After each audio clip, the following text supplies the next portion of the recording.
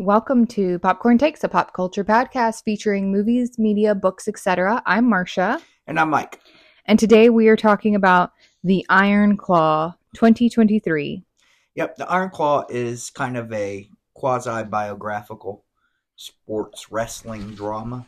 And it stars Zac Efron, Jeremy Allen Wright, Harris Dickinson. What's Maura Tierney? Yeah. Holt McCallany, and Lily James. Directed by Sean Durkin.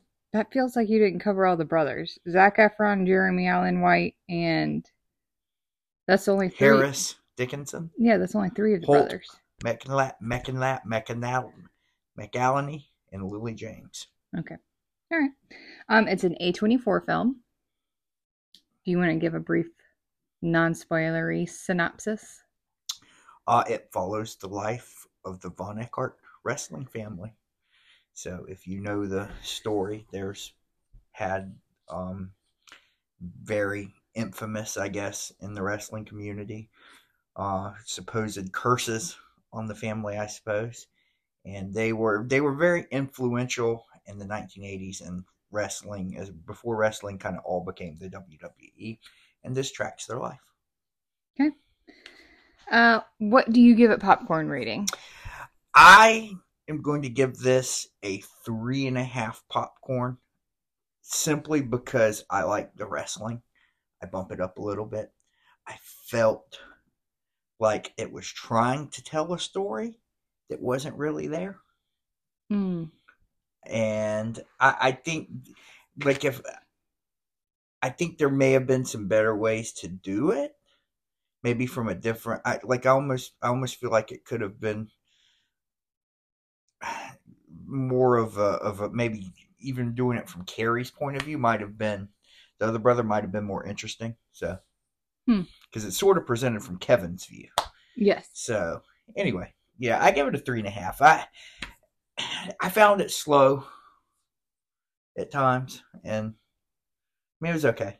If you like wrestling, it's probably worth a watch. Okay. I gave it a 4, even though I don't know any of the wrestling history. I think actually not knowing the wrestling history makes it better. Maybe. And that may be because you didn't have any idea who they were. Nope. And I had a great uncle that would haul us around to go watch NWA wrestling in the mid 80s. So we had different influences, I suppose, because we were little kids, and yeah, they would haul us up and we would drive all around to watch wrestling. He loved wrestling. So gotcha. Wow. My history with wrestling is that I watched it some in the late 2000s when I was in high school or fresh out of high school. And that was the extent of what I watched. I watched in the era of Triple H and the Divas. Now, the Divas was frustrating because I liked seeing that girls were out there wrestling, but the Divas weren't doing a ton of wrestling. It was mostly bikini show. And then you had a respite until you had children of your own who love wrestling. Yes. And then yes. And then that was the first time I actually went to a wrestling match. Was you got to go to watch wrestling. When I had children of my own. But at least the women wrestlers are a lot better now than they were back then. They actually have their own storylines. They wear more clothing. All kinds of different body shapes are out there. And I like to actually see the skill of some of the wrestlers. Gotcha. I think the gymnastics involved with it is always fun to watch. Gotcha. So, all right. Well, let's go ahead and jump into the spoilers. We open the movie on a wrestling match, and it's an older guy, and he shows everybody the claw, which is, his hand. Mm-hmm. Actually, I just put 2 and 2 together. Jim Carrey's Liar Liar, when he does the claw, is he doing the wrestling the claw? It's quite possible. I don't know that. He never calls it the Iron Claw. He just calls it the claw. And he does the same, hand thing, though. Yeah, I don't know if that was influenced by the Iron Claw. Sorry. It's possible. Early detour. All right. The audience goes crazy for it. The older guy wins. And then after the match, he walks outside to his pregnant wife and 2 children, 2 boys. They're waiting for him.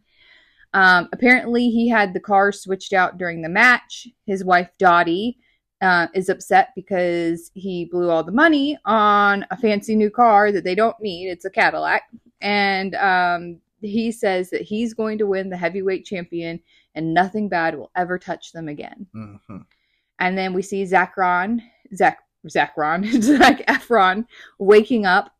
He goes to wake up his brother and says, hey, let's go for a run. The brother does not want to go for a run, so Zac Efron is out there running by himself.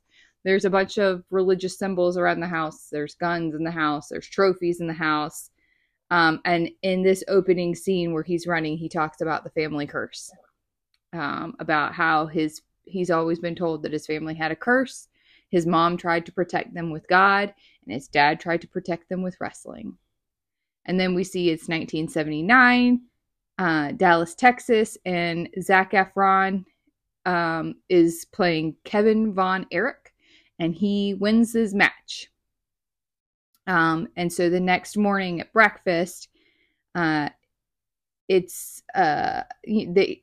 his mom and his dad are kind of getting on the youngest, Michael, about how he needs to put on weight and he also needs to work out and he needs to put on some muscle. And then the dad tells the boys which kids are his favorite and he ranks them in order. And then he says, but the rankings can always change. Yep. So Kevin goes to his mom later and says that he needs to talk to their dad about being too tough on Michael. And she's really hands off. She's like, y'all work that out between yourselves. And then they go to church. And we find out Carrie is not in this opening scene, but we find out that Carrie is apparently training to be an Olympian and the discus. And the other brothers are floating down the river together. You can tell that there's a strong family bond between them. Yep.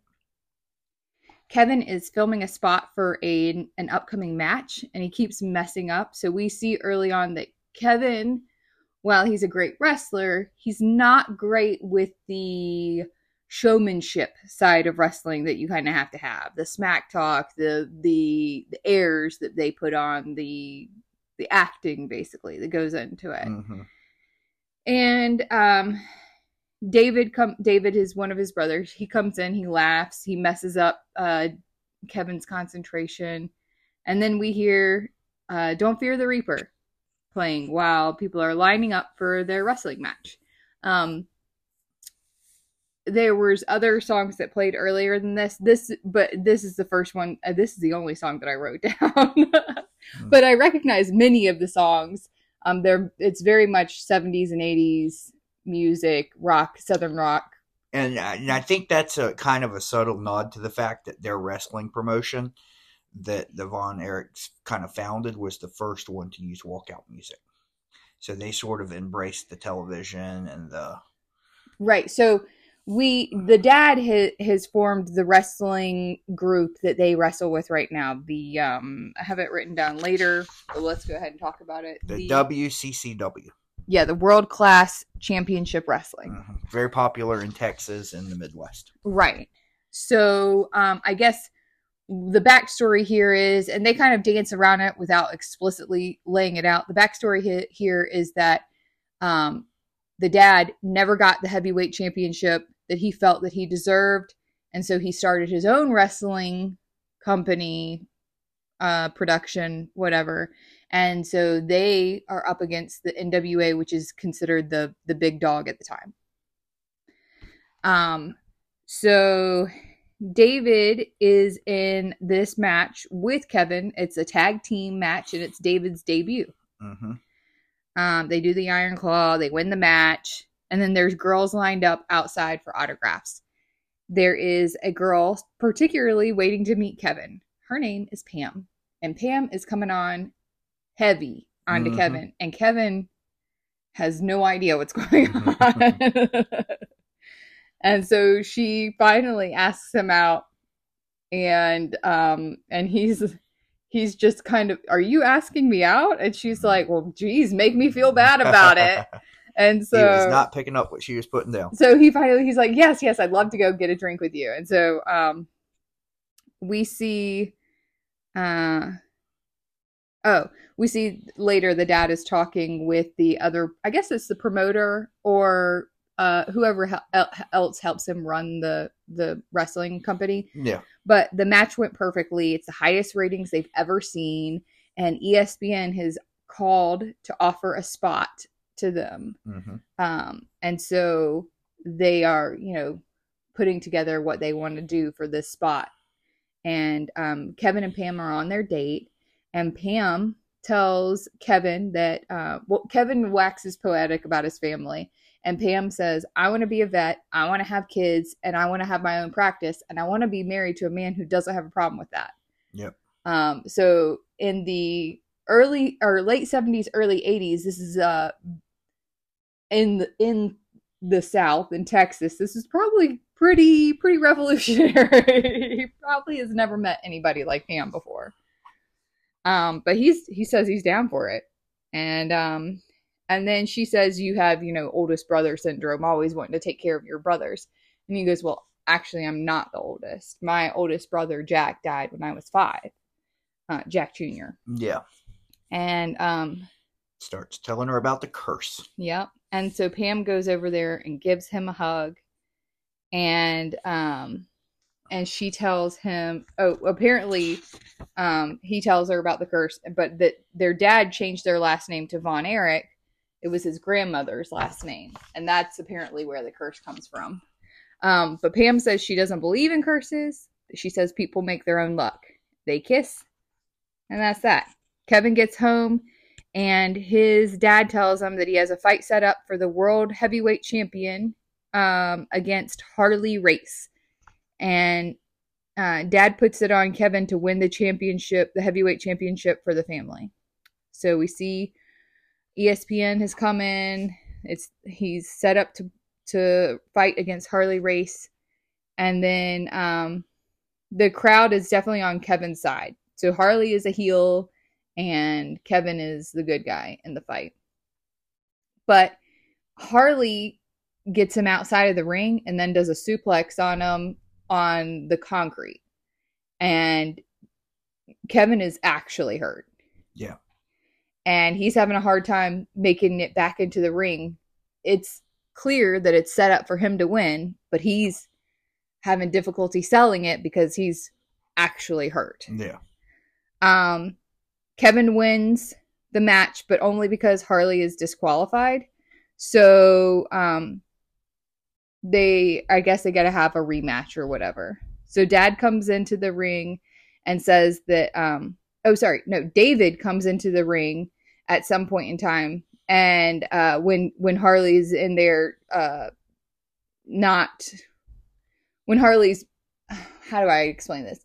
Harley is pushing the ref away and doing illegal things. And so David actually comes into the ring during that time period. And then the ref calls it for Kevin. So David is in the ring with him. Kevin is supposed to speak, but he's having a hard time. Like I said, he's actually very hurt. And also, we've already established that Kevin is not the best at the smack talk and showmanship. But David's really good at it. So David takes the mic. David tells him, you can't treat my brother that way. This is our family, and goes on and does all the good smack talk. So when they're back in the locker room afterwards, his dad has no sympathy for the fact that he got suplexed on concrete and that, he's actually hurt. Yeah. And this is where we see, we've already seen Dad with the ranking of his own children, but now Dad with the not even being concerned with the fact that his son was actually hurt during the match. It is all about getting the family the belt. Any means possible. Yeah. So, and he also kind of goes off about the vendetta of the NWA against him. He's basically saying, oh, they're gonna screw us over. They're not gonna set up the rematch. He's going off. And then Kevin, once he leaves, once the dad leaves, Kevin is upset with David for talking in the ring. And David kind of just acquiesces to Kevin. Yeah. But and part of that, again, this is where the film sort of takes some of the license. So Jack Von Erich, or Fritz Von Erich as he was known, was a world champion. Yeah. So so the movie's kind of it's sort of a shadow of what their story actually is. Mm-hmm. It's not like they were actually very successful. So sort of this push because the movie is almost like the dad trying to really push them and live vicariously through his children. Yeah. But the truth of the matter is, he was a world famous. He's probably more famous than his children are, as far as being a wrestler, and his promotion was wildly successful. They worked with the NWA. If anything, they weren't dumped on by the NWA. They weren't, as you read, they weren't very helpful to the NWA. Wanted them to do more. They couldn't get them in line to do more. Yeah. So anyway. So we find out that the USA has refused to play in the Olympics because the Olympics are going to be in Moscow. That's right. The 1980 boycott of the Summer Olympic Games. So now that Carrie, who was training to be an Olympian, is no longer going to have an Olympic Games to go to. The next Olympic Games would be 1984. Carrie goes home. Mm-hmm. And the first thing he says to his dad is he's sorry.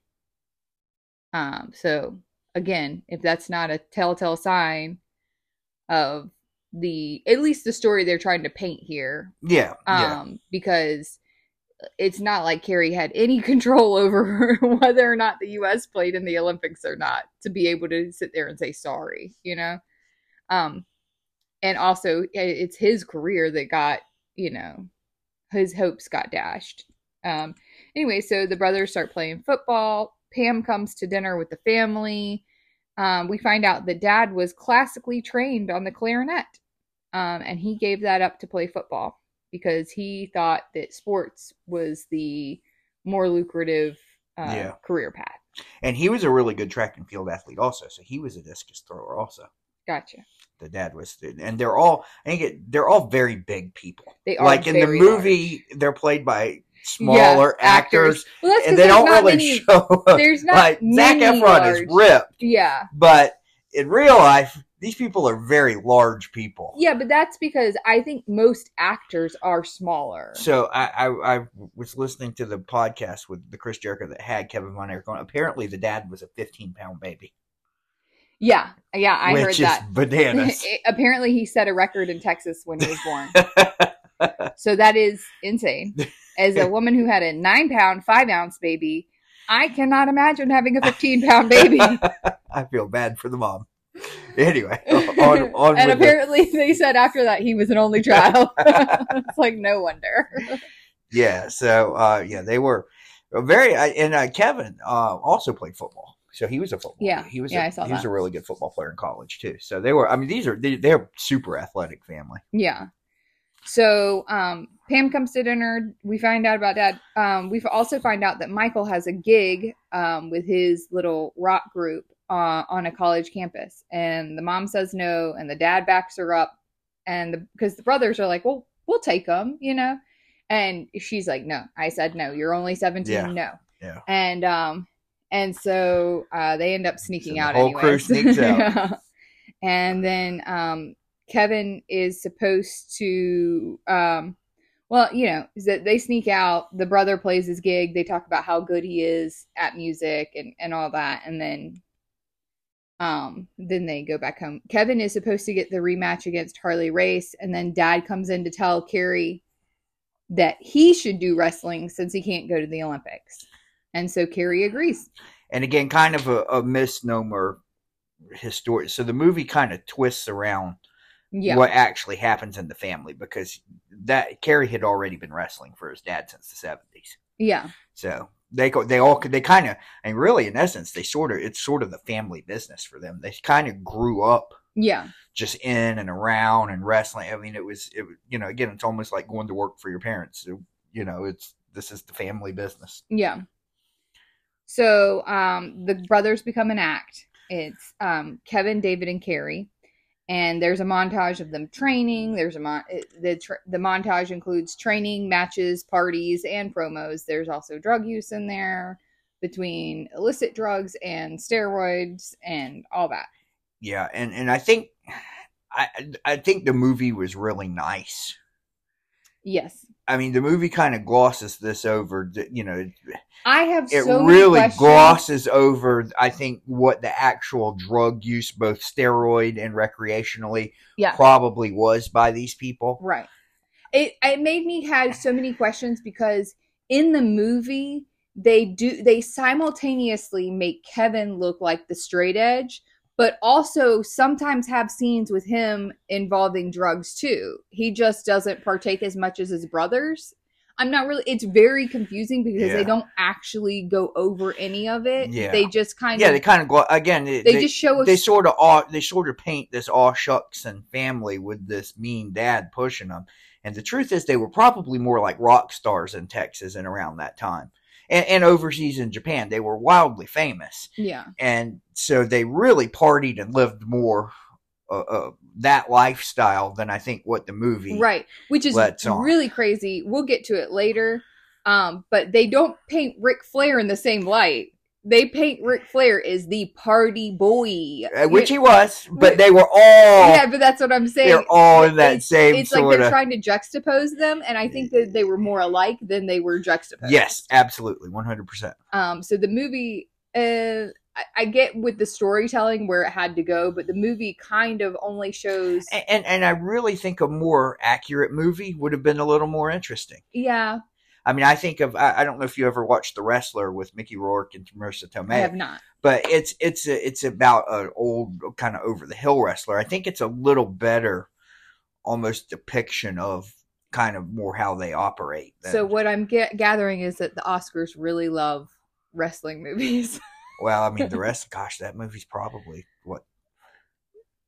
Yeah, but I mean, it seems like any wrestling movie that comes out. Oh, is this an Oscar movie? Yes. Oh, I had no idea. Yes. Okay. Okay. So. All right. I forget what category the Iron Claw is nominated in, but it is nominated for an Oscar. Okay. Okay. So where are we at? Oh, so we open with a little screen title that says 1983. Is it the Fabulous Freebirds? The Fabulous Freebirds, 6-man tag team championship title. And they were, the Von Erichsen Freebirds were sort of nemesises in the ring. Yeah. So you find out when you listen to Chris Jericho's podcast that they were actually friends, but it was just like their, like how the story, all this stuff is scripted. So by the promoters and the different people. So they write out all these storylines. You know, I apologize if I'm spoiling it for anybody out there that wrestling is not very athletic is very scripted. Well, there's a whole scene where Kevin and Pam have that conversation where he's like, yeah, it's scripted, but also like it gets scripted based on how the crowd likes you, how you actually perform in the ring. It's not just this person wins and that person loses. It's more than that. Yeah, it's like a TV show. Yeah. And they're getting live feedback. Exactly. And so that sort of dictates how they want to go and what makes it interesting. Exactly. And so it's the Fabulous Freebirds versus the Von Erichs. For a tag team championship, and the Von Erichs win. Yep. And then the dad comes into the ring and calls out the NWA after they win the match, and so the promoter's like, "Whoa, calling out the NWA by name," because he calls out the owner of the NWA. I did not write down that guy's name, and he's got beef with the NWA. And he says that David Von Erich is the next heavyweight, the world heavyweight champion. And then next will be Kevin, and then Carrie, and then Michael.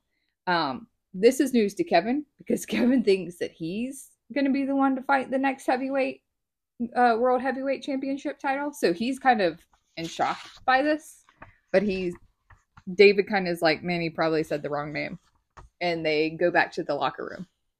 And then in the locker room, they are injecting steroids. And then the dad comes in and tells them that David will, in fact, wrestle against Ric Flair.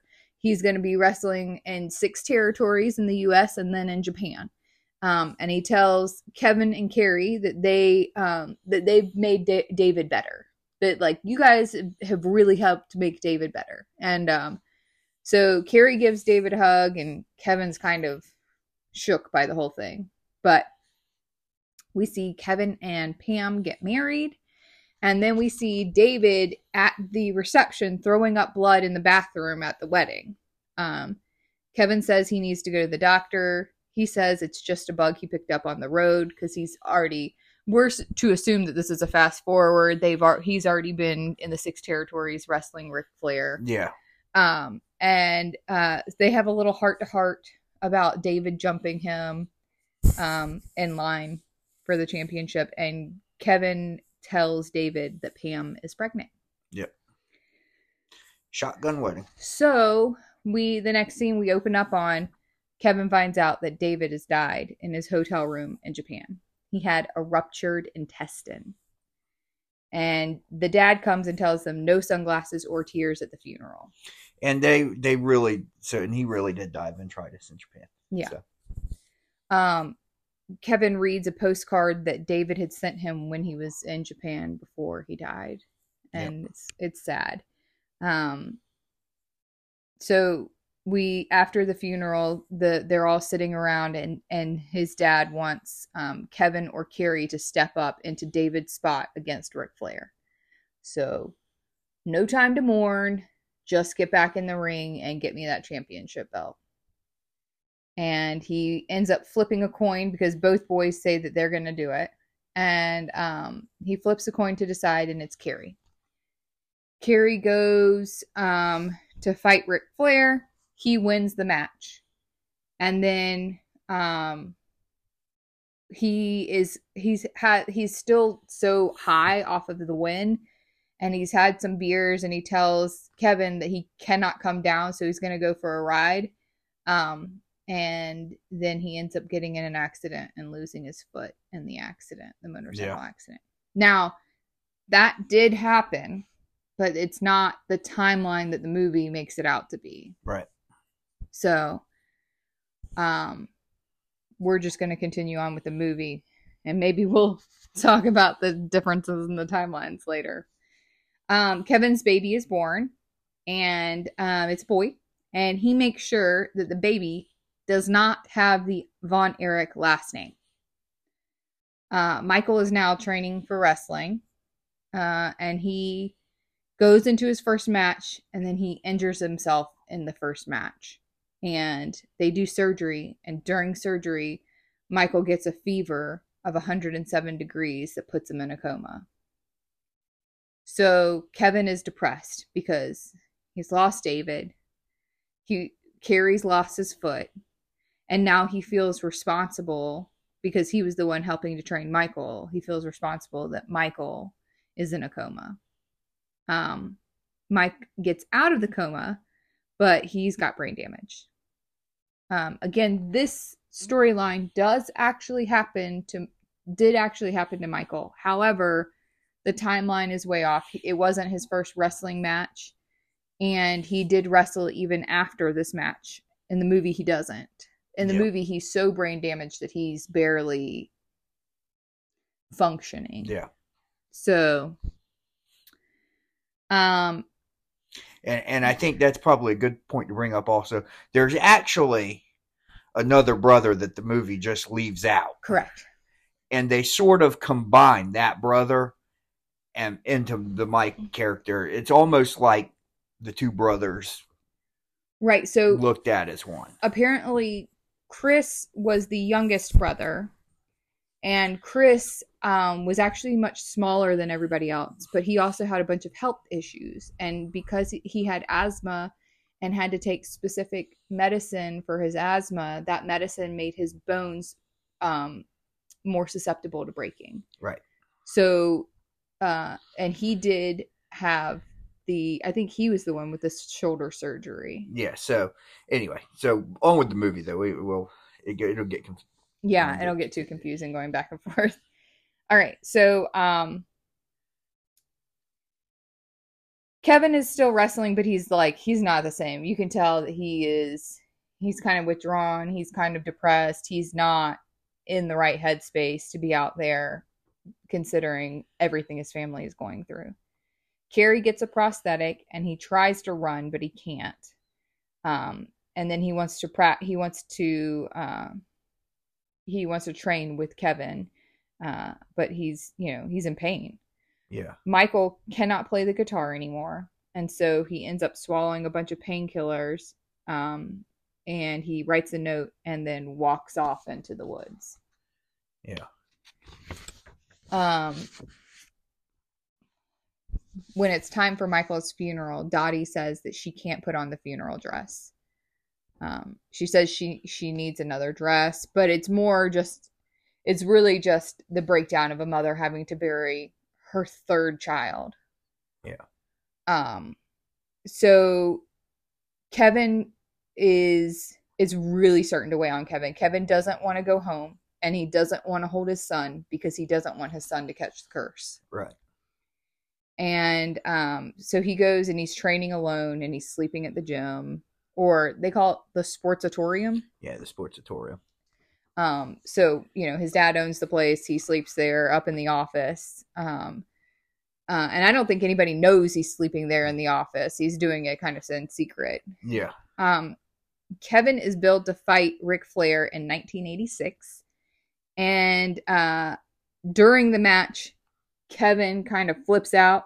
He does the Iron Claw, but he continues to do it even when he's supposed to be stopping, even when Ric Flair taps out, even when, he gets to the ropes and he's supposed to let go. He's pushing the ref off of him, and he's just continuing. Yeah. Now, in real life, I don't see how the Iron Claw, where it's just a hand on your forehead, I don't see how that would actually... I guess if you dug your fingernails in, you could probably cut somebody. And that's the only thing that I could guess, because Ric Flair does have blood coming off of his head, and he does, and Kevin does have blood on his hand. So we are to assume, I guess that's what happened, but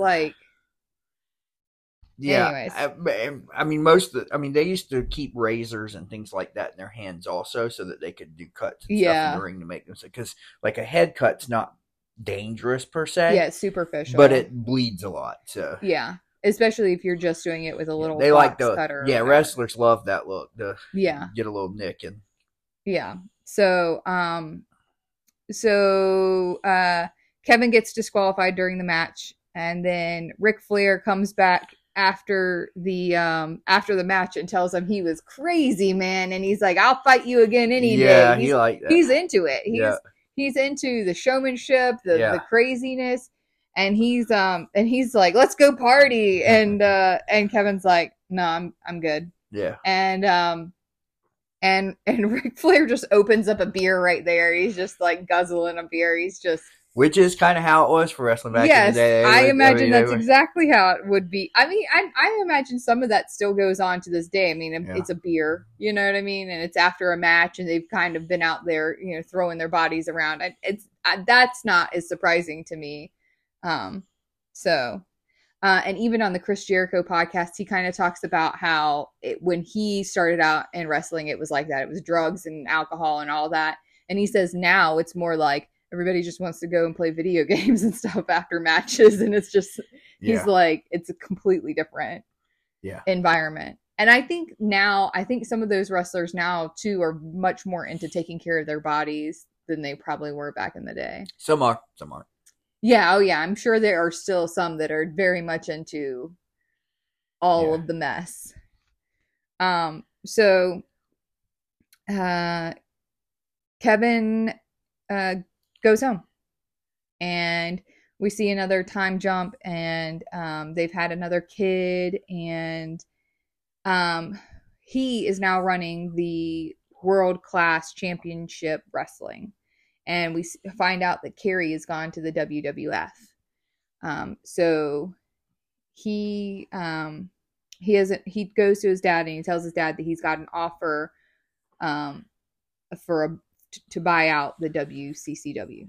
Yeah. And his dad says, "Don't think that you can come back into this house if you sell." And Kevin's like, "I got to do something for my family. Like, I can't." we find out that the WCCW is not really, it's not making as much money. And it implies the dad stole money from the son. Yeah, it does imply that. He says, I went back and looked at all the numbers and what you actually gave me, and it does not add up. And then he's like, I had costs associated with keeping you, feeding you and housing you and stuff. And so it's just like, okay. But also he's talking to the other promoter guy, and they're talking about going down to one match a week instead of 2 matches a week, because it's too expensive to put on the matches. They're not making enough money. So this offer for the buyout is like, it makes sense, right? Yep. And then Kerry comes home for Christmas with Tanya. And then he tells them he's not actually going to stay for Christmas. He's going to Mexico for Christmas. Kerry had bought his dad a gun for Christmas. And his dad, usually, apparently, his tradition is that when he gets a gun, he goes out and shoots it, and then he puts it up in the cabinet. But this time he just puts it straight in the cabinet. And Kerry kind of has a meltdown about that. Which is kind of silly, because they were getting ready to eat dinner. Yeah. Like, why? Who would just, like... He's like, why aren't you going out and shooting it? And he's like, we have company. We're getting ready to eat. Your mom just made dinner. Yeah. Like, you can tell. It's Christmas Eve, or at least something like that. And I guess it's sort of a preview of sort of Kerry's mental state. Yeah. So, and Kevin notices. Kevin, goes to give him a hug and is like, hey, are you okay? And Kerry's like, yeah, I'm fine. And just kind of brushes him off. And then that night, Kerry calls him in the middle of the night, and he says he's out of control. He is in pain all of the time. And he tells Kevin tells Kerry to come stay with them. And Kerry says he can't do that. He can't let his boys see him like that, Kevin's boys, because they adore their Uncle Kerry. And Kerry says he wants to die. And Kevin begs him to just tell me where you are. I'll come get you. And he hangs up the phone on him. Yeah. And so Kevin calls his dad, and he tells him Kerry's in a bad state. Just be on the lookout for him. He needs help. And his dad's kind of like, y'all need to sort that out on your own. That kind of thing. And then when Kevin goes the next morning to his family house, apparently the family house in Texas had 55 acres. So what's really funny is like you're talking about like how they act like the family was they almost act like the family was struggling, and it's like they have a really nice farm and ranch. They own. You run into the sportsatorium, signing a deal with ESPN. Yeah, no, they weren't struggling. No. So, I mean, and I think Jack probably did. The original Iron Claw probably did a little bit back in the 50s and the 40s when the stuff when started. It first started, yeah. But yeah, at that point, yeah. So he hears when Kevin gets there, he sees a car that's just on the side of the road with the door open, and so he goes and looks at the car. It's empty, so he goes and he's looking around the property trying to figure out what's going on. Yeah, and then he hears a gunshot. And he realizes that Kerry has killed himself with the gun that he bought for his dad. Yeah. And then Kevin blames it on his dad for not looking out for him. And then the dad blames Kevin for being like, oh, well, he called you. Yeah. And then in the movie, Kevin tries to choke his dad, which I did not like that scene, but whatever. And then he lets him go. And then he carries Kerry's body into the house and lays it on the table. And you get the brother scene with them reuniting in the afterlife. Yeah. Which the real life Kevin said he loved. Yes. So, you know what? If he liked it. Yeah, that's what because really that entire sequence is all wrong from the way it really happened. The dad found the son. Yes. Kevin and he never called his brother. He called that Bret Hart. Bret the Hitman Hart, who is a promoter and wrestler. Mm-hmm. And his last words were him telling his dad he loved him. Yeah. So that's why I say sometimes it's like, I don't understand. Maybe I need to read more about the director and why certain elements were chosen to be changed and left out, because there's a great story there. Yeah. I don't understand the need to try to change it. Yeah. And make it something it wasn't. Yeah. When it's such an interesting story, probably. the way it was. I mean, because if you're going to have a story about a curse, I think people would be okay to sort of seeing the flaws Yeah. associated with this. Yeah, I think the real life story is so much more compelling. I don't think it's necessary to change what they changed. Yeah, that's and maybe that's why I didn't enjoy the movie quite as much. Yeah. Again, because the younger brother that's left out of the movie, Chris, he shoots himself also. Yeah. So he commits suicide also. So you've got 3 of these brothers committing suicide. One dies in a freak accident as a child, and another one that dies of intestinal rupture performing overseas in Japan. And, which is just crazy to think. Yeah. But I think, again, I think their stories were so much more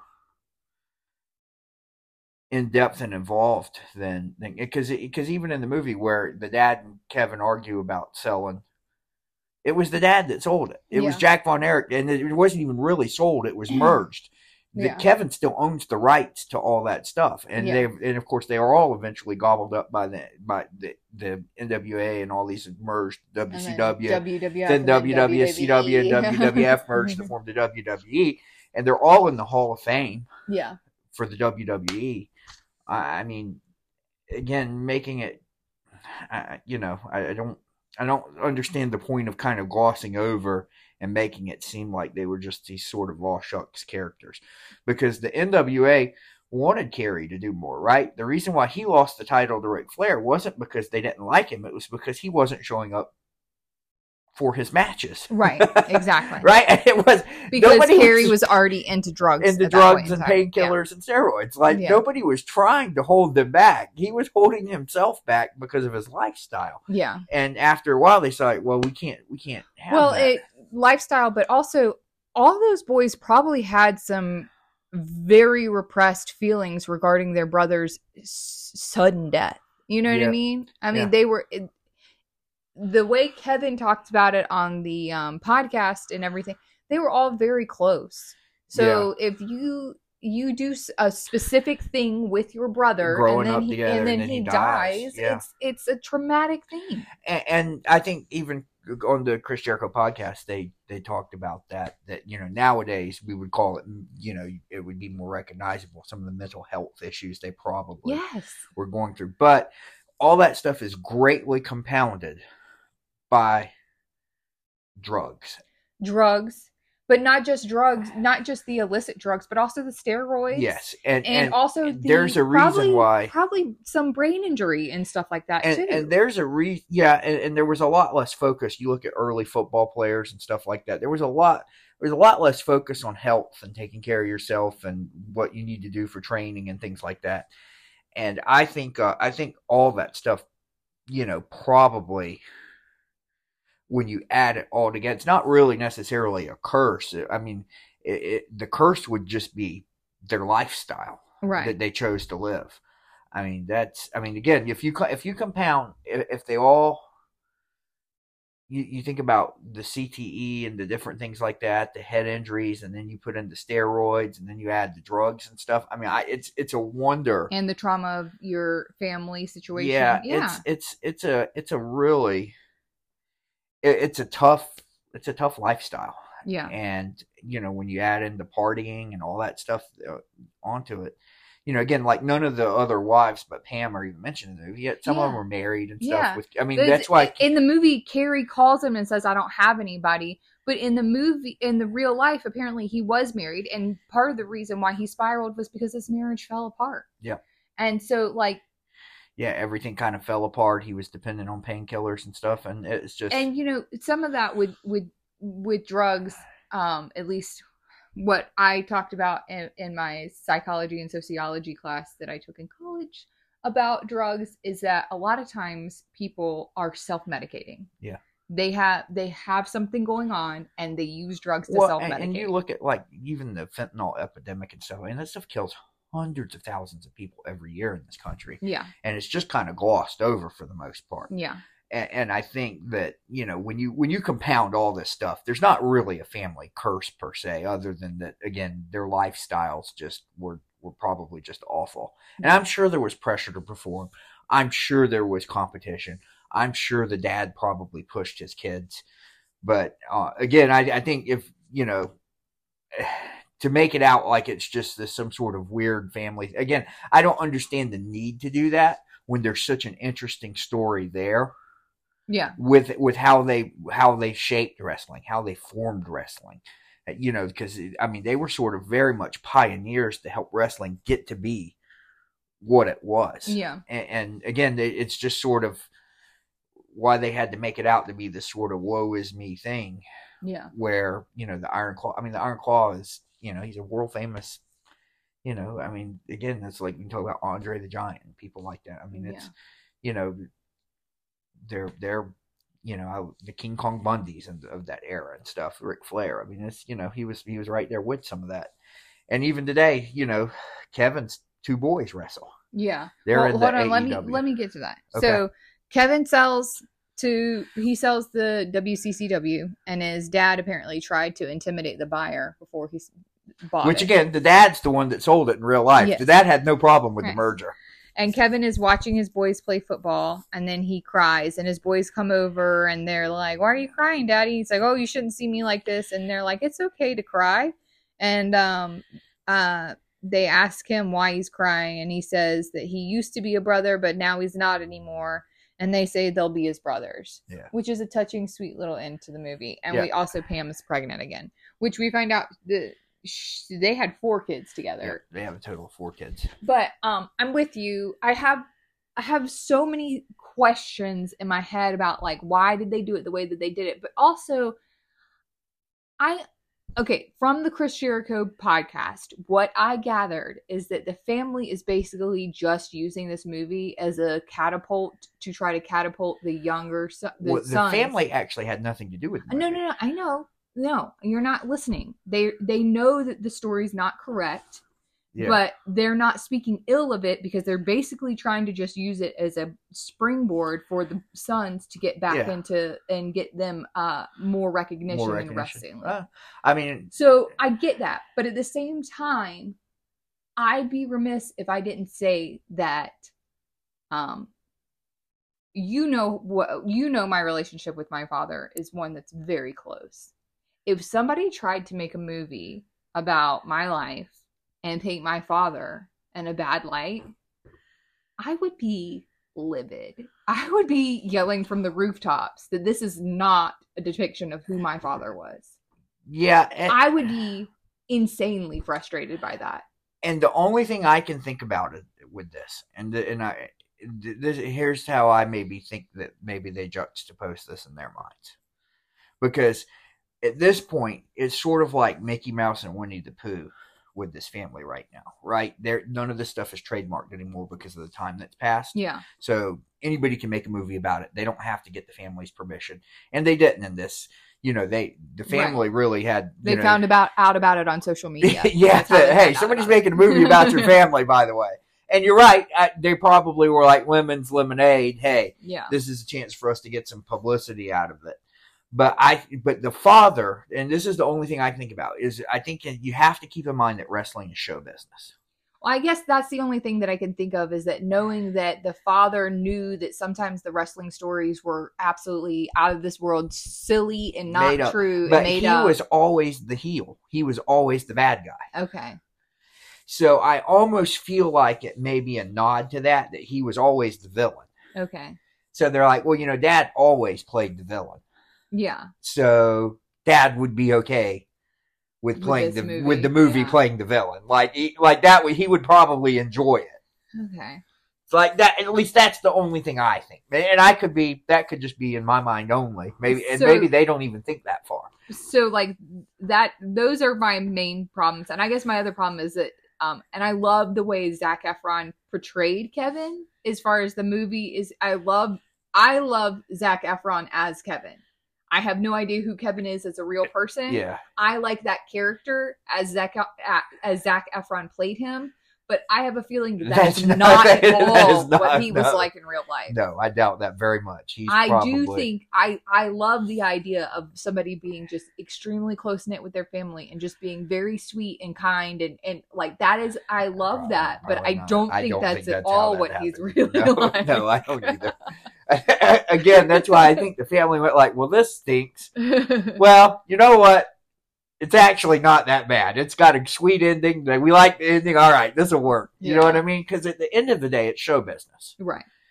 And I think they are, because they're like, even because in the podcast, he comes out and he says, he goes, hey, look, first thing y'all have to realize, it's a movie. Yeah. This isn't, again, they left out one brother entirely. Yeah. And again, but to me, the real story is way more fascinating. I agree. Than what they did. Like, the movie's not a bad movie, but I agree.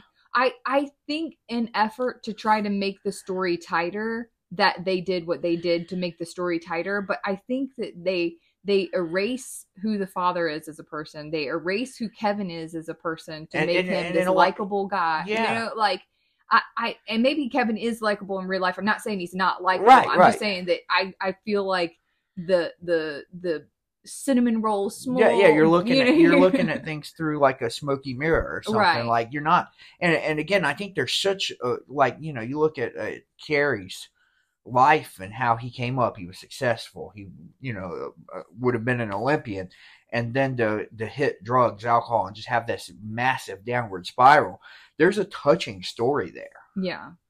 And his dad and his brother loved him. Like, and listen, Jeremy Allen White did a great job playing Carrie. Yeah. And the thing is with Jeremy Allen White, there's something about his, like, he's got this like permanent like puppy dog eye look to him that it makes him so sweet. And I thought that was interesting because they talk about Carrie in real life being being attractive one. Yeah, and being like having that kind of John Travolta-esque sort of look, but apparently they describe him as a Greek god, because apparently he's just this huge chiseled jaw, flowing hair. Yeah, and I think David was the tallest of them, though. Yeah. David he was like 6'8". He was a huge man. He was a giant, which is, again, you know, the actor was taller, but again, it's just funny looking at the actors and knowing that if you look at pictures of Von Erichs, they were massive human beings. They were, you know, they took after their dad, except for the one brother, who was unfortunately the smallest, and, you know, never and had real bad health issues and things. So. Yeah. But yeah, you know, again, I to be the youngest and the smallest and to have health issues, that family, I feel for him. I sure do. And again, he's having access to all the, you know, again, all these people. If you read a bit of biography about them, they all were drugs, drugs, and when you combine that with everything else, it's a real tough way to go. So feel bad for him, but yeah, I don't know. So I liked the movie. It wasn't a bad movie, but I just wish it'd been a little truer to some of the story arc of the actual family and the actual wrestling. I think it could have been a better movie. So I'm not sure it would have given the same storyline that they wanted to portray, but I agree with you. I think they were better. Well, I think they were fishing for a happy ending. Well, yeah, the thing is, and we talked about that with Anatomy of a Fall. I feel like to tie it up in a nice little bow is generally what Hollywood wants to do, and I feel like they did that with this story. They tied it up in a nice little bow when that's not the reality of how things really happened. So yeah, and again, I think that, you know, there could have been some ways to do it that were different. So, but again, overall, I don't want to be too critical, because it's not a bad movie. No, I love the soundtrack. So, yeah, the soundtrack's good. The action, the acting, the way they rebuilt the sportsatorium and stuff like that to make it real life accurate. I mean, the movie shot well. Yeah, you know, it's a good film. It's a good movie. I thought Zac Efron did an excellent job. I thought Jeremy Allen White did an excellent all of job. them. The actor that played the dad. Oh, I don't remember which one. Yeah, I thought it was well acted throughout. It was a really well. You know, they did a good job with what they did. I just wish it had been a little truer to life. Truer, and I think they could have hit it from a few different angles. Yeah, that would have made it. Developed it, but that's probably hard to do in the 2 hour. Yeah, it would almost made a better series. Yeah, but you know, with somebody, I guess, you know, they remade Glow, So Yeah. maybe they could have. I liked Glow. I only watched the first season, so I can't really. But I liked Glow. So yeah. But around that same, I mean, again, it was around. It was around that same era. When you were telling me about all the different wrestling organizations, and then they all kind of merged together. That I was thinking about. I think in season 2 of Glow, I can't remember because I didn't really watch a whole lot after season 1. I think the whole issue was the girls were getting they were not getting the same slots as they had been getting before, and I think part of that was probably that about the everything merging, and because it's interesting to see how advanced the storylines were for the girls and the girls wrestling in the 80s, and then you go to the early 2000s and it's just bikini contests. You know what I mean? It's like they took a step back. Yeah, a little bit. And Glow certainly had an element of that to it. Yeah, but they also had a bunch of different types of characters. They had their own little storylines. Yeah. They weren't just out there parading around being like, oh, look at me in a bikini. No. Well, a few of them were. But again, they sort of tie it all. But that's all the divas were in the early 2000s. Yeah. There was no attempt at the wrestling. Yeah. Yeah. No, I like I said, it's interesting to see some of the stories. So maybe they could have made it like a series or something and developed out some of the characters, and that way you could see a little more of kind of behind the curtain, because I'm sure they have wild stories to tell from that era. I am so sure of that. But right? like who's gonna want it? Who's gonna? Because like I can see why Kevin would want to protect some of that from his children. I could understand that. But I think you're going to have to go with somebody who's not afraid to be raw about it and tell the full, Maybe so. And then you'd probably have to pay some of the wrestlers and stuff like that. Oh, yeah. But yeah, so it's interesting. Well, we hope you enjoyed this episode. If you did, please give us a like and a follow. Please rate and review wherever you get your podcasts. And as always, we hope you go make some popcorn. Hello, and welcome to Popcorn Takes, a pop culture podcast featuring movies, media, books, etc. I'm Marcia. And I'm Mike. And today we are discussing Poor Things 2023. I just wanted to start out by saying that the opening line before anything happens in the movie is a disclaimer that says, contains tobacco depictions, which is hilarious considering the amount of sex in this movie, and that was not a disclaimer. So that made me laugh. Pardon our pedophilia. So don't go spoiling everything right away. Anyways, you're right though. It's like gotta mind that tobacco, but and yes, this episode we will be discussing sex a lot because the movie depicts a lot of sex. So, listener discretion advised. What is the saying? I don't know. Okay. Well, thank you for being helpful. So do you want to give it a synopsis, a spoiler-free synopsis? Frankenstein meets 50 Shades of Grey. Okay. That's not exactly a synopsis, and you just spoiled stuff. So, okay. Bella is learning, a young woman named Bella is learning things, and she runs off with a smarmy lawyer. There you go. What do you give it a rating wise? I don't know. Maybe like a 1.5 for me. Okay. I would give it a 3, but that's because not so much the story and the plot.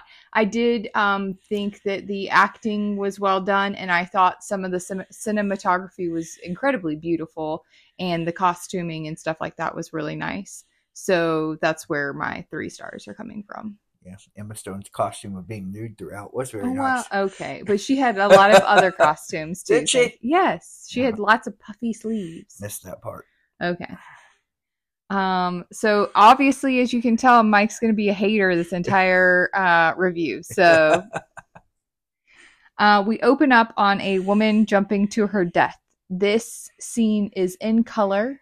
The woman has black hair and is wearing a dark blue dress. We do not see her face in this opening scene. Then we get to Emma Stone, and everything's now in black and white, and she is banging on a piano. We see William Dafoe, and he's got scars all over his face, and he is watching her. And Emma Stone is eating, and she spits out her food. And then we see that the man with scars all over his face is hooked up to a machine, and he burps out a bubble. And this delights Emma Stone, and she claps. I'm just going to continue calling her Emma. She is Bella, but we don't have her name at this point in time. The man is giving a speech in an auditorium. It's like a seminar.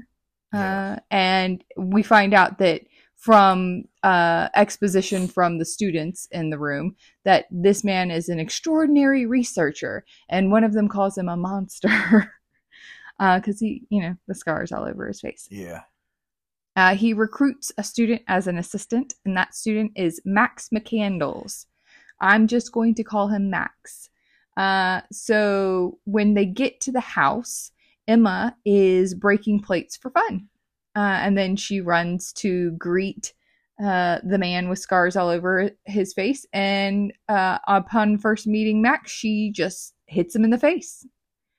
The man says that she had a brain injury. He fixed it, but she's not in sync. Her mental age is not in sync with the age of her body.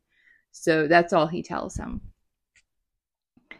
Later we see Bella in the lab with the man. The man is, I guess, I can't tell if the corpse, I can't tell if he's working on a corpse or if he's working on a live human. It looked like a corpse. But he says, like a cadaver. But he says to her, because she says she wants to cut too, and he says to her that she's only allowed to do it on dead people, and so then she goes over to a different body.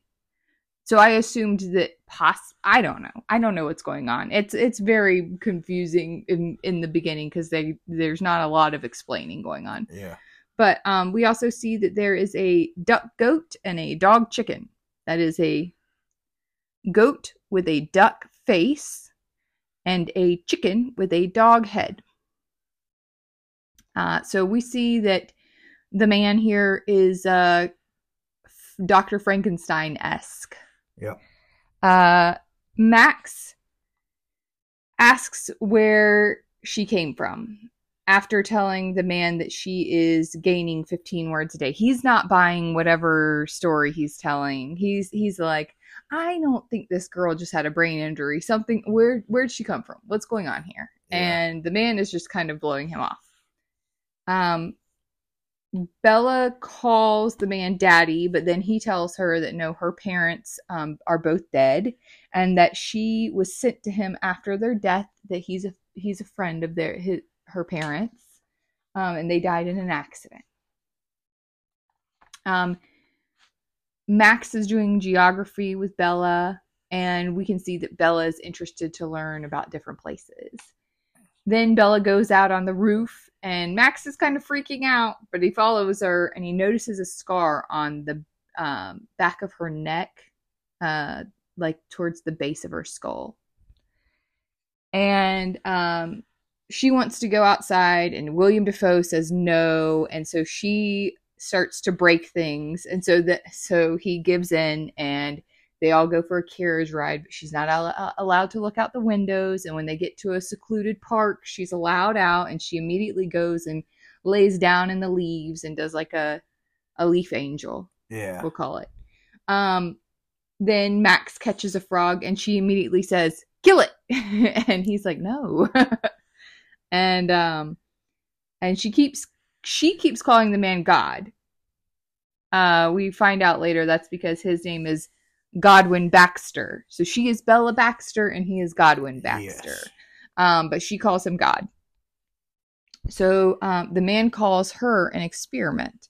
And Bella throws a temper tantrum when they're riding back to the house because she peeks outside and she sees some kids getting ice cream and she wants ice cream. Yes. And God tells her, no, they'll stare at my face. and she doesn't care. She continues to scream. She's basically having a temper tantrum like right. a toddler would. Yes. And because she's not a toddler, like as far as her body, she attacks him, and they end up having to chloroform her. So Max carries her into her room, and then the maid undresses her.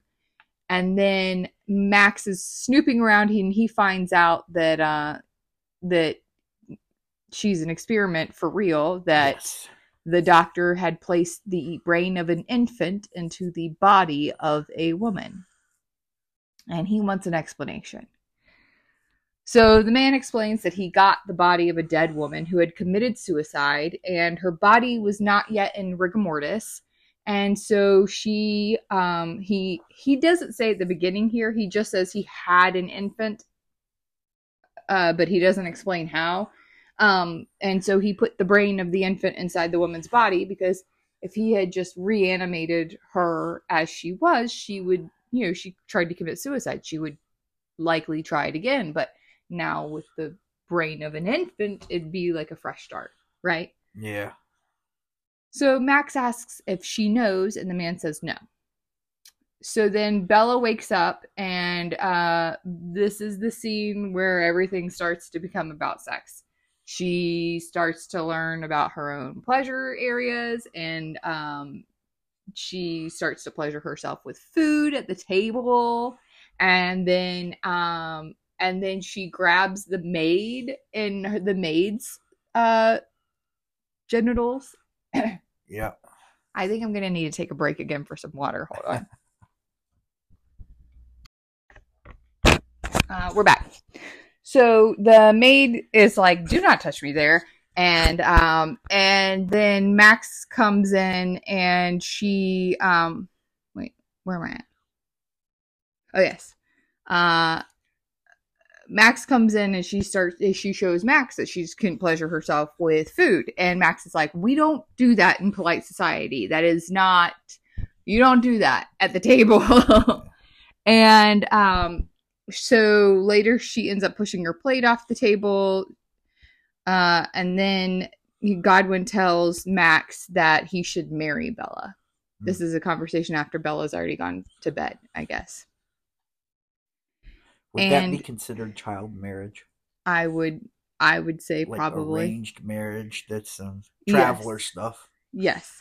So Max asks Godwin if he's sleeping with Bella, and he says no, that 2 reasons. He cannot physically sleep with her, but also that he's developed paternal feelings towards her, and he doesn't see her in that way. And the man says that they should marry, but the condition is that they will always live with him. So Godwin says that. And Max is agreeable to that. So he ends up drawing up a legal contract with a lawyer. This lawyer is Duncan, I forgot his last name, Wedderburn or something like that. It was something dumb. Yeah, Duncan Wedderburn. Yeah. Wedderburn. This guy's extremely smarmy from the get-go. He tells Godwin that he's quite a debauched lawyer. Yes, he tells Godwin that he needs to use the restroom, but it's only a farce so that he can go and investigate this woman that this contract is about, because he needs to know this woman that is so important that a contract like this would be drawn up on her. And he is talking to her and just touches her in her private parts. And she, because she's the brain of a child, and also because she's been exploring that herself, has no idea that it's inappropriate that he's just reached down and touched her without. It's a very strange scene, but it is there.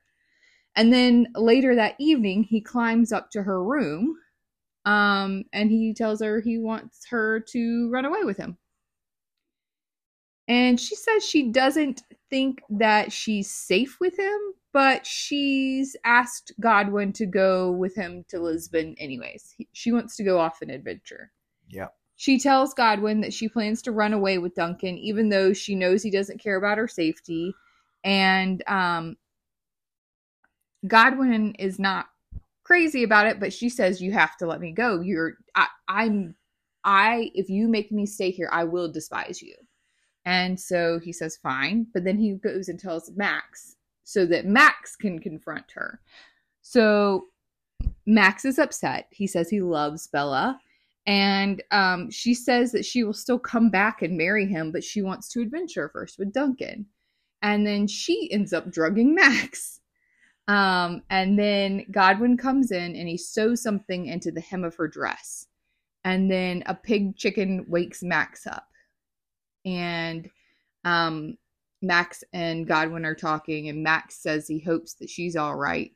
And then he asks Godwin if he thinks she's having sex with Duncan, and Godwin says yes.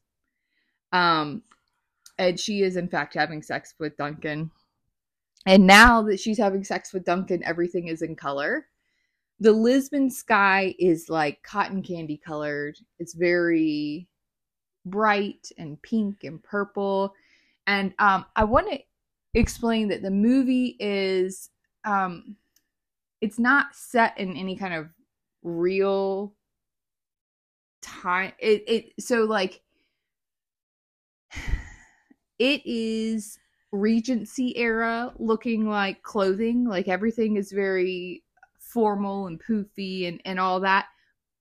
But at the same time, it's like steampunk. There's like well, I mean, it's kind of supposed to be Victorian London, right? But it's also got, in Lisbon they have flying cars above the city, and then his carriage was like steam powered. That's what I mean by steampunk. It's very much like old aesthetic with like more modern conveniences kind of thing. Yeah. So there's lots of sex. It's a whole montage. And she calls it furious jumping. The implication there is that she doesn't know it's called sex because she's never had sex education. And because when children, particularly toddlers, don't know the name of something, or what they do is they combine words to closely assimilate it to their best ability what it is. Yeah. You've probably seen the TikTok where the guy says, my niece called the aquarium the water zoo. Huh. I mean, like, she knew water, she knew zoo, she didn't know the word aquarium, right? Yeah. So, like, that's what this is. So, the implication there that she still has the mind of a toddler is grody. Yeah. Anyways, Duncan is very smarmy here. He tells her that feels sorry for her because he's the best at sex. And she, he's been with lots of women and she just better not fall in love with him. And she's like, all right. And then when he falls asleep, she leaves. She goes off to explore the city of Lisbon. And eat pastries. Yes. She hears a woman singing in the street and she is entranced by it. Yep. And then she goes back. Well, first she goes up to a balcony area. She throws up, presumably from all the pastries she's eaten. And then she goes back and tells Duncan that she found nothing but sugar and violence. And they go to dinner with another couple. She embarrasses him because she is very blunt and forthright. She knows nothing about polite society or decorum or she just speaks her mind, and her mind is not fully developed yet. And she has an obsession with sex. So most of the topics she wants to talk about involve sex of some kind of or another. So she goes to they get kind of he drags her off at one point in time and tells her that she needs to say it's delightful, and I forget what the other Yeah, it was. He told her to say 3 things. There were 3 phrases that he told her those were the only 3 things she was allowed to mutter. Yeah. And so she, malicious compliance, goes back to the table and says that at inopportune moments, like when the woman tells her that her father died. Yeah. So, delightful. Yeah, so he's mad at her, but then I guess they still have sex or whatever. Then she goes to a bar by herself. She gets drunk and she passes out. So it's much later when she goes back to Duncan at the hotel lobby. He's mad because she's been out without him all day. He didn't know where she was. A woman approaches her and calls her Victoria. And she says that that's not her. And then she goes to dinner with Duncan again. And then some music is playing, and so she begins dancing to the music. And of course, it's hilariously weird dancing, you know. Yeah. A man winks at Bella, and then Duncan goes to fight the man for winking at Bella. And then a couple asks her to go dancing while he's off fighting. And then he fights that couple too. And then Bella gets involved and throws a drink at him. And then they're in their room again, about to have sex again, when he notices that she's got 2 tattoos on her inner thighs. And he asks her, what is this? And she's like, oh, well, I met a man and we were playing chess. And then he asked me about my soft skin. And then I told him my softest skin was in my inner thigh. And it goes on. Notes. So she wanted to make sure she knew which one was the softer one, always. So that's what the tattoos are for. So he freaks out and he leaves the room and goes to the hotel bar. And she goes down to, I guess, console him, but she doesn't quite understand why he's upset. Yeah. And then we cut back to Godwin, and he collapses during a seminar. And Max says, oh, well, you miss Bella. And Godwin says he doesn't believe she's coming back. And then we see Duncan convince Bella, after their argument and everything at the hotel bar and him getting really upset and everything. He tells Bella that he understands she needs adventure, so he wants her to get in this trunk. And she does. And then when he opens the trunk up, she realizes that now she's on a ship, that he has trapped her so that she cannot just leave whenever she wants. Well, that's one way to keep her in line, I guess. Can't put baby in the trunk. So she's very unhappy. And now that we are on the boat, the ship, the sky is all blues. It's dark blues. It's no more candy colored skies. It's very, all the skies in this movie, I feel like reflect her moods, probably because we're supposed to, I guess, be from her perspective or whatever. Yeah. So she sleeps on a deck chair at some point in time. And then Duncan says he loves her. And she doesn't respond. And he asks if she loves him. And she says, well, I need... explain to me what I should feel to know that I'm in love. And he gets very mad at that. And then...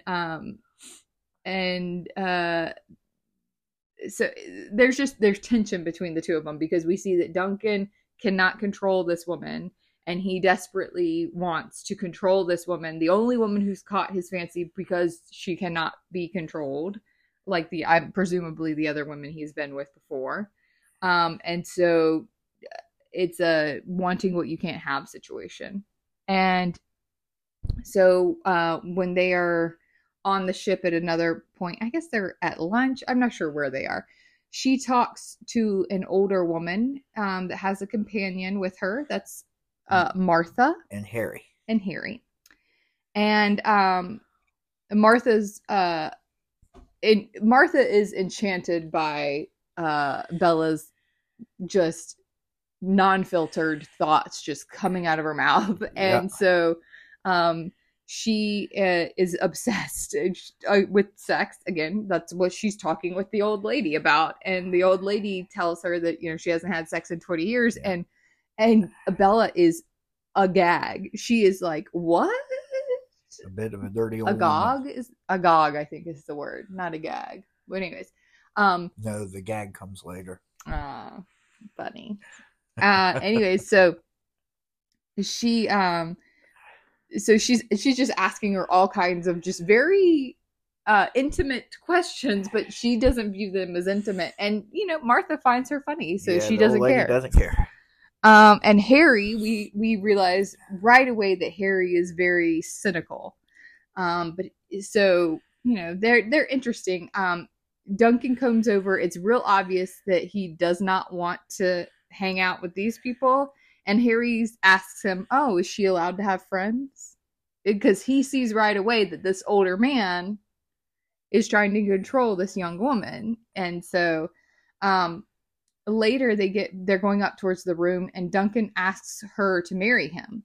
And she says that I'm sorry, I'm already engaged to Max. Yep. And Duncan's like, "You ran away with me though." And she's like, "And?" And Duncan, and she says that Duncan's just for fun, and she'll go back and she'll marry Max. And he says that he'll throw her overboard. And she says, "So I marry you or you'll kill me? Is that the proposal?" And he says, "No." And he like stomps away because that was the proposal. But he realizes it's not a good look, so he walks off. Yeah. She goes and she talks again with Harry. They're on the boat deck again, and he says that we are all cruel beasts. We are born that way and we die that way. And so Martha and Harry and her are all reading out on the deck chairs out on the boat. And Duncan comes by and he's like, "Oh, come walk with me." And she's like, "I'm reading." And he's like, "I don't like that you're reading all the time. You've lost that funny little way you used to talk," which is the toddler talk. Yeah. So gross. Yeah, he's a perverted weirdo. And so she says, "You're standing in my light." And so then he ends up throwing her book overboard. And then Martha hands her a book and she starts to read that. And he throws that book overboard as well. And then he gets mad and he walks off because she just stares at him. She's not going to go walk with him. And then he gets drunk and he's back in their room. And I forget what the conversation started out as, but he says that he is going to throw Martha overboard. And Bella says, "I'd like to see that." Yeah. And he's like, "All right." And so then he goes and he tries to throw Martha overboard. But the crew drag him away before he gets even minimally close to throwing her overboard. What's the funny part of that scene to me was Harry is about to step in, but Martha says, "I never thought I'd die by murder." And so he's like, "All right, well, if she's into it." I suppose. So that was funny. So Duncan is passed out in the room. So Bella goes to Harry's room. She wants to discuss cruelty. She feels like she's angry more often than not anymore, particularly towards Duncan. She's not, and he's like, "That's a good instinct."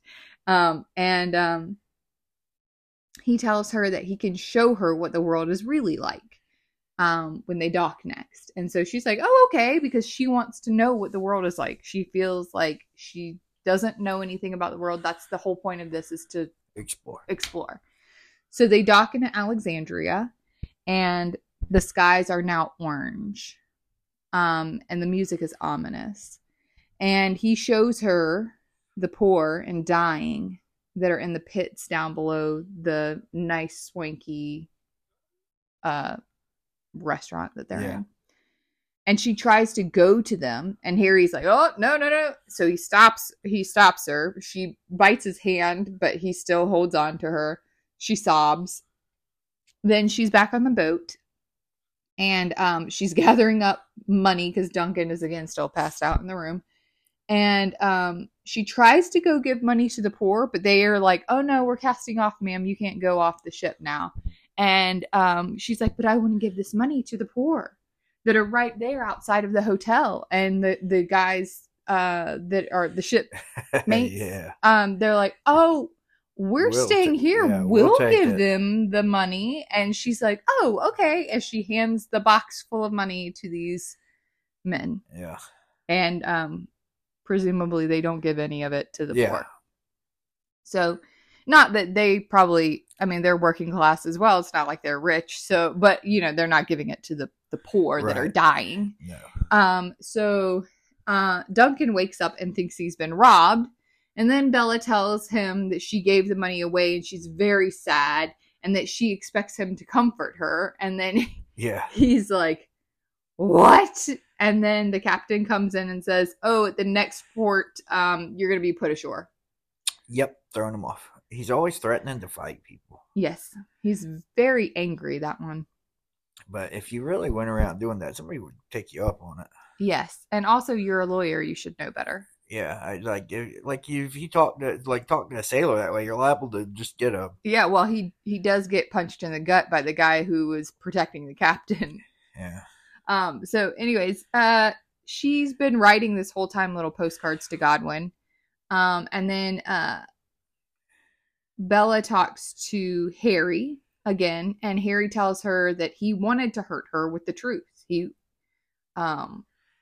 That he was sorry. You know, that was his intention all along, but now he feels bad about it. And she says to him that she realizes that he's just a little boy who wants to help the world and he's angry about it. And so the skies are blue again, and Harry asks why she stays with Duncan, and she says she always thinks it will be better. And that's the end of that. They are put off in Marseille. Marseille? Yeah. Marseille. Yeah, but then they somehow end up in Paris. Yeah.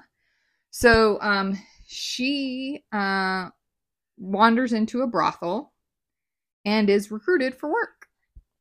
And when she comes back, she's got some eclairs and she gives one to Duncan. And he's like, did you steal this? And she explains how she got the money. And now Duncan's mad.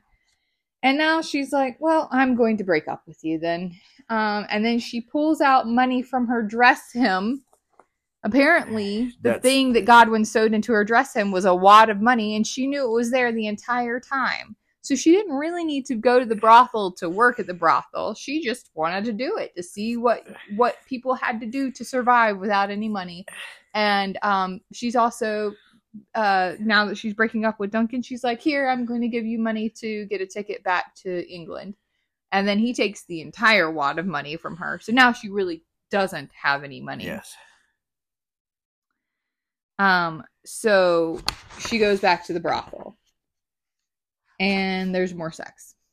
And then the lady that runs, so at one point in time, she, chimes in and is like, hey, wouldn't it be better if, like, instead of lining up the girls and having the man choose the girl, wouldn't it be better if the girls were the one to choose the man? Because then he'd have an enthusiastic partner.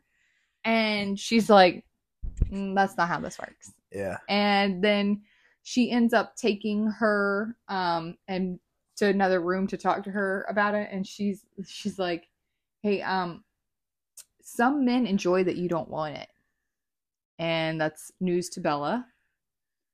And she also says to Bella that degradation is part of knowing the world. So Bella decides to stay at the brothel. And the next guy that comes in is the next customer. She asks the man to tell her a childhood story, and then she tells them a joke, and then she does a sniff test to make sure that they smell okay because they might need to be doused in lavender oil, and then they have sex. And it's more sex and a sex montage again. And then she goes with her friend from the brothel. Tonette, okay. Her and Tonette go to a seminar like the one that Godwin put on earlier, and so she looks at the autopsy of this person and she says, oh, it's dreadful work. And so Tonette is like, this is what you do when you're homesick, huh? And she's like, yep. And then they go, then there's more sex, and then Duncan comes back to beg for Bella, and he said he's come to save her, and she says for him to go home. And then Godwin is back home, and since he misses Bella, he decides to create another Bella. I don't think it's the same circumstances. I'm not sure what the circumstances is for this one, but he does not love her like he loves Bella, and he kind of regrets having made another Bella. Yeah. Then Max operates on Godwin, and we find out that he has many tumors and he is dying. So he tells Max not to cry into his wound; it'll kill him faster. True. But I just thought that was funny. And then the lady who runs the brothel checks in on Bella because Bella is depressed, which obviously. The Tanette comes in, and I will say she services her. And then she sings to Bella afterwards, and they cuddle. And the girl asks her about the scar she has from having a child. And Bella says it's an accident scar, not from having a baby. And Tanette says, why would you lie? And Bella says she's not lying. Godwin told her. Yep.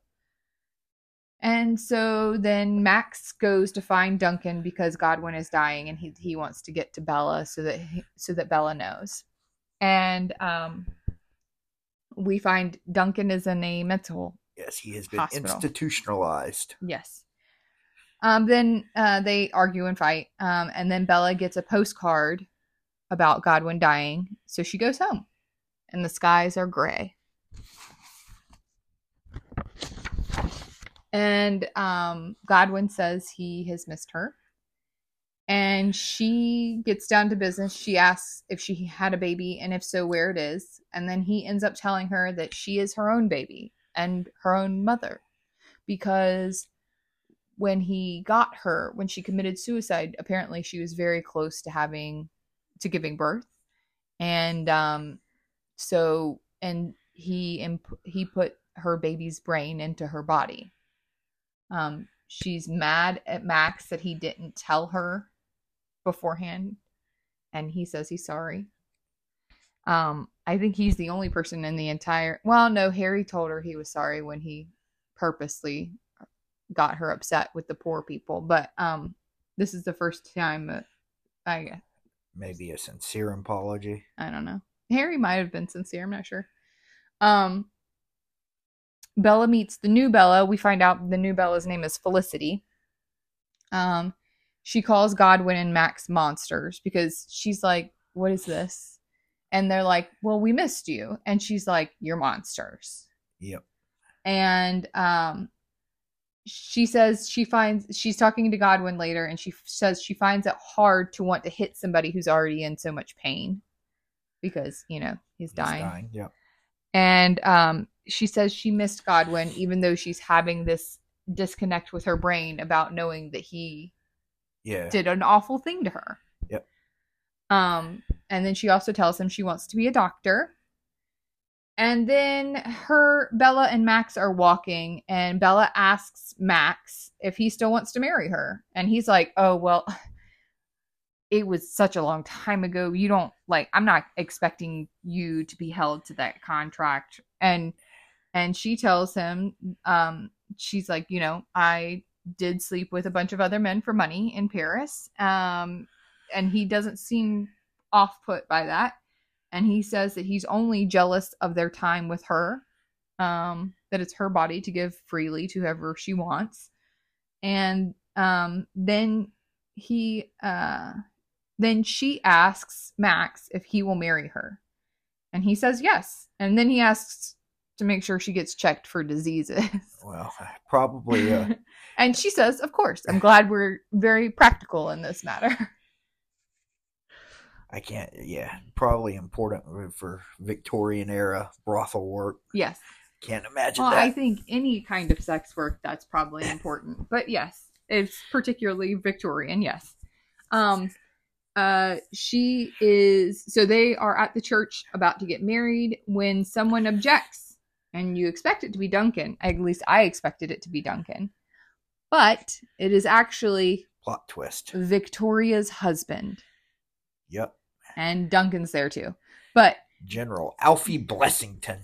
Yes, the general.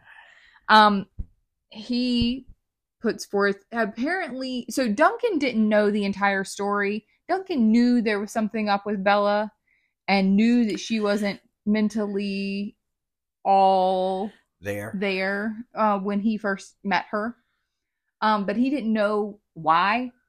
And then when that lady called her Victoria Blessington in the hotel, he followed up on it. Yeah. So I guess we're to assume that Duncan just thinks that she had amnesia or something. And that's the pretense that the general is working under as well, that she just had amnesia. Yeah. They do not understand that this is a completely different brain that has no memory or recollection of this man whatsoever. And is also her father. So real grody. So she agrees to go with her husband. Dad. Yeah. And husband, father. Yes. So Godwin objects, but she says, "Let me go." And then when they get into the carriage, he immediately pulls out a gun. So this guy is not a good guy, which we presume he's not a good guy anyways, because his wife was pregnant and willing to commit suicide. So something was up. Old Godwin didn't teach her not to go with weirdo strangers. Right? So the staff all know her, but they won't talk to her. And the maid's arm is in a sling, so we are to presume there's some kind of abuse going on. And Bella asks her husband why she killed herself. They're at dinner now at this point in time. And he says, it was the baby. You didn't want to be pregnant. And then he is like, ooh, watch this. And he calls for the maid to bring soup. And he's got a guard dog. And he makes the guard dog growl and bark at the maid. So she spills the soup on herself. She calls him a name. And then he pulls a gun on her. So he's out here regularly pulling guns on everybody. Yes. And it's weird. Just a cruel person. And cruel, yes. He says that he will try to forgive her for the whoring and killing their unborn baby. But he says that she will stay at the house for at least a year just to make sure she's not going to do anything. Yes. And she says, no, I'm not going to do that. I will come and go as I please. Yeah. And he says, then I'll shoot you in the head. And then she asks, the front or the back? And he says, oh, the back of the head. So that it'll definitely make sure it looks like you're leaving. Yeah.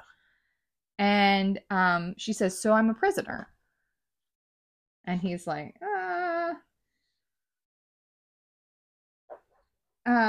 he says, you'll be as happy as you were before. And she says, before when I threw myself off a bridge. So we are already to the point now. It's bad. And she hasn't even been there a full 24 hours. And then he pulls a gun on the butler for trying to clear his plate too early. So she tries to leave the next day, and the gate is locked. So then she goes back in and she hears her husband talking with the surgeon about female genitalia mutilation. Yeah. Or female genital mutilation. Yeah. So of her. And so she says, she comes in, she hears that he's going to drug her. So when she comes in to talk to him, he tries to give her a glass of wine, and she's like, no. Well, I think he said a martini, wasn't it? Oh, something. Gin and chloroform? Yeah, it's some kind of alcoholic drink. And she says, no, and I'm ready to leave now. I'm going back to Godwin. And he pulls a gun on her. And she says,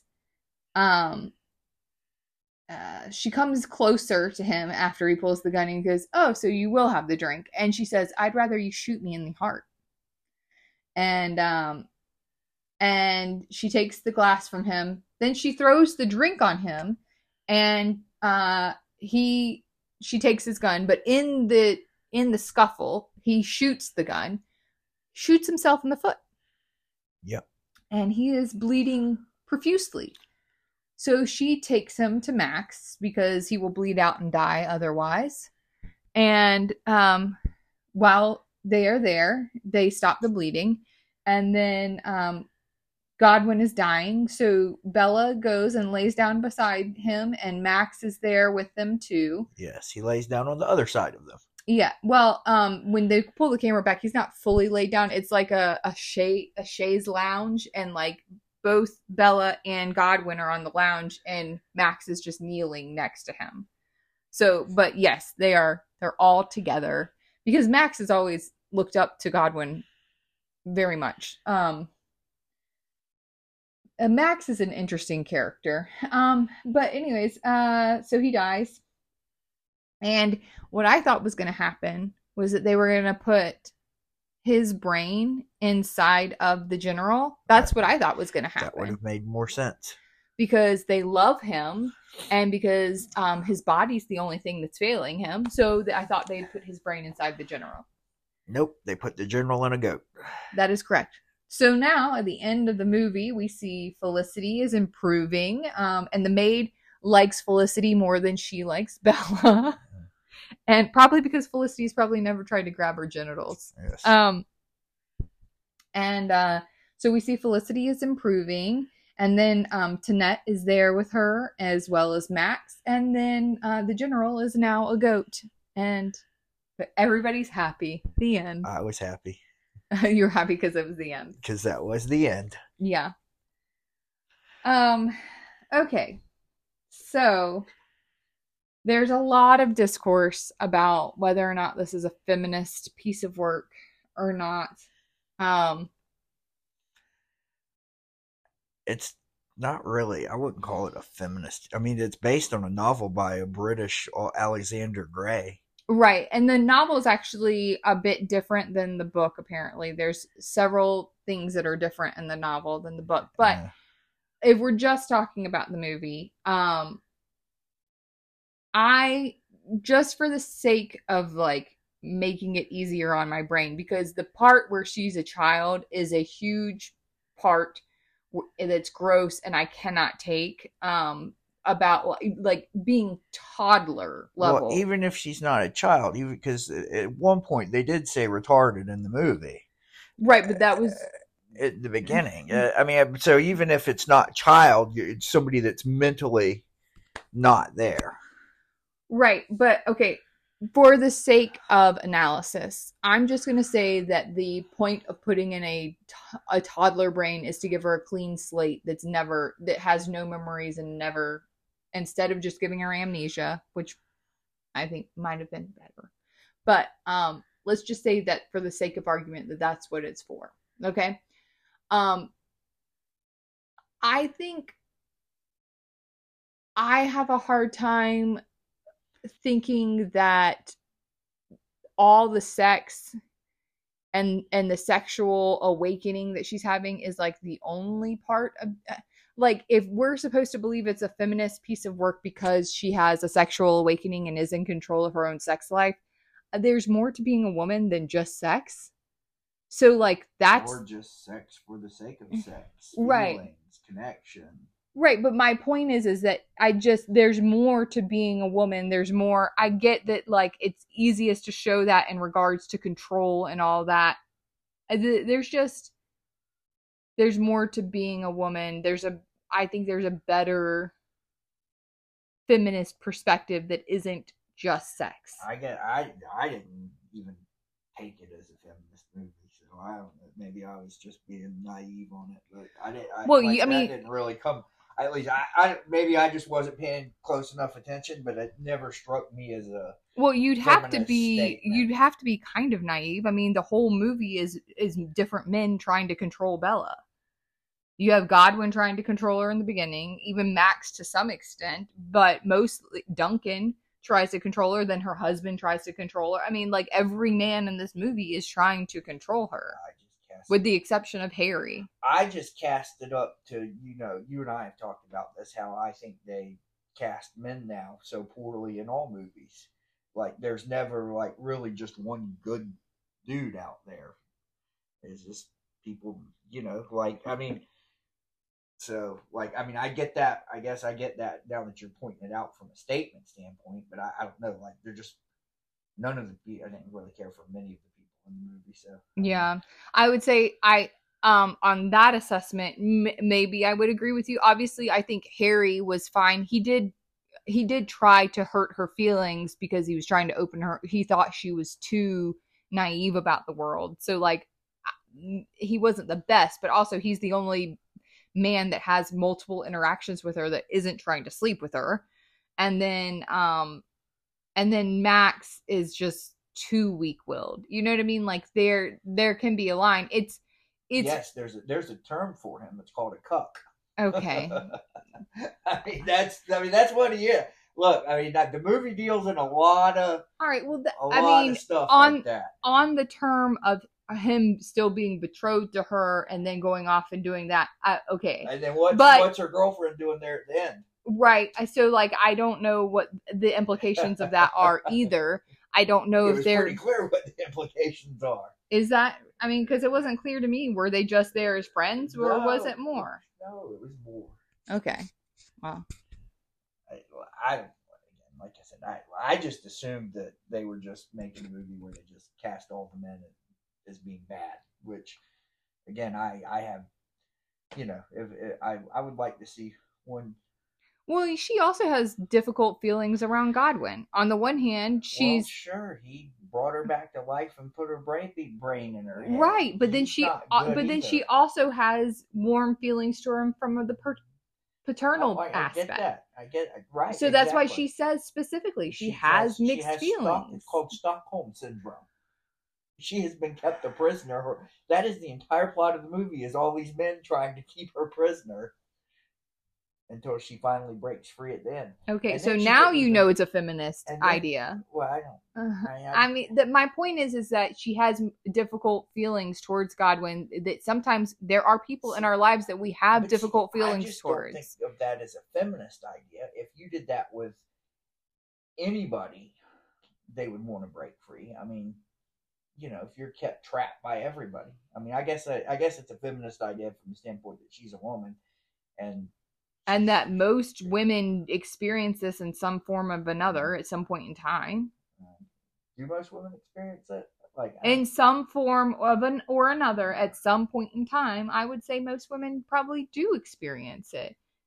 Either from the paternalistic side of wanting to keep them away from stuff, or if anything, Godwin should have maybe been a little more protective on that end, and then she wouldn't have been off with both of these weirdo dudes who are just terrible people. I mean, that lawyer dude's... Yes, I agree the lawyer dude is terrible. Dude, they should have just killed him. Why didn't she just kill him? Well, presumably he's a rich aristocrat. She's his wife. She'd have inherited everything. Right, but presumably she still did inherit everything because now he's a goat. She has control over everything. I guess. Nobody's going to ask why he's a goat. Here's this powerful man. Oh, wait, no, now he's a goat. Well, now if he stays in the confines of that... I mean, it would have been much better off just to be done with him. Well, I mean, he shot himself in the foot. You could have just let him die. All I'm saying. All I'm saying. Or, again... Put the brain of Godwin inside the general. It went around the corner and made a story out of something where there didn't need to be a story. Right. So I don't think that the part where he becomes a goat at the end is actually in the original story. But I've never read the original story. I've just heard other people talking about the differences. So I don't know. But I don't know. It's hard. It's hard to separate that part of her being a toddler from the intentions of these men. Like, they're not good people. So, like, Godwin obviously shouldn't have done it from the beginning. That's an obvious statement. But him wanting to protect her from the outside world because she's still a toddler, even if her body doesn't say that, her brain says that, like, is understandable. I just don't know. We're supposed to believe it's also a sped up timeline. Like, she doesn't age like her brain is not aging like a normal brain. It's aging in fast forward. But I still don't know what the timeline is supposed to be. I don't know what a lot of the movie's supposed to be. It's a confusing thing to me. Yeah. And I found it, I don't know, I didn't enjoy I don't even like the story. Like, it's not a good, I found it very slow. Very slow. Okay. I mean, just like, and not a good slow. Just like move along. Like I don't understand all the sex scenes. Like, did you need all that in there? Was there a point to some of it? No, what I agree with you on that, but also Was it apparently supposed to be funny? no, but apparently I've read a lot about how Gen Z doesn't really like sex in movies for the sake of sex, like it needs to contribute to the plot. And I was like, man, me and Gen Z have something in common here. I didn't feel like it necessarily contributed to the plot of this thing. Right. I mean, in some aspects, I guess it contributed a little bit, but like you could do more implied. You don't have to show explicit, but like I don't. For me, I just, yeah, it was like, and more sex and sex montage. And we, yeah. And for what? None of it. I mean, she worked in a whorehouse. Great. We get it. Yeah. People know what that is. Yeah. And the way it kind of glosses that over and makes it seem like this pretty thing, when the reality is a lot of the people in there are broken, abused. They have drug issues. They come from really abusive backgrounds and stuff. I mean, it's not a great. It's trying to glorify a little bit something that's really kind of sad. Yeah. In and of itself, and I don't know. I guess like I don't know if it's trying to glorify that part. I didn't see it as glorification, but also I uh I don't know. I have mixed feelings on the subject in general because I understand that some of those women are um like you said broken and abused, and a lot of them aren't there by choice. Right. And that's the part that really like they don't have a choice in the matter either because they've been trafficked, or they don't have a choice in the matter because they come from a situation where they have no other options. And this message that somehow you can dominate your sexuality so that it doesn't mean anything. Yeah. There's no feeling behind it and stuff. It's just like, I get it that's the I think very humanistic approach to it. I think that's what the part of the story where she wanted to have a childhood story and tell them a joke. I think that's part of the story that's kind of getting at that, because like she felt like she needed an emotional connection and those things gave her an emotional connection. I also think that's why she fell into the depression part, is because of that aspect of it. At least that's what my view is on the whole thing.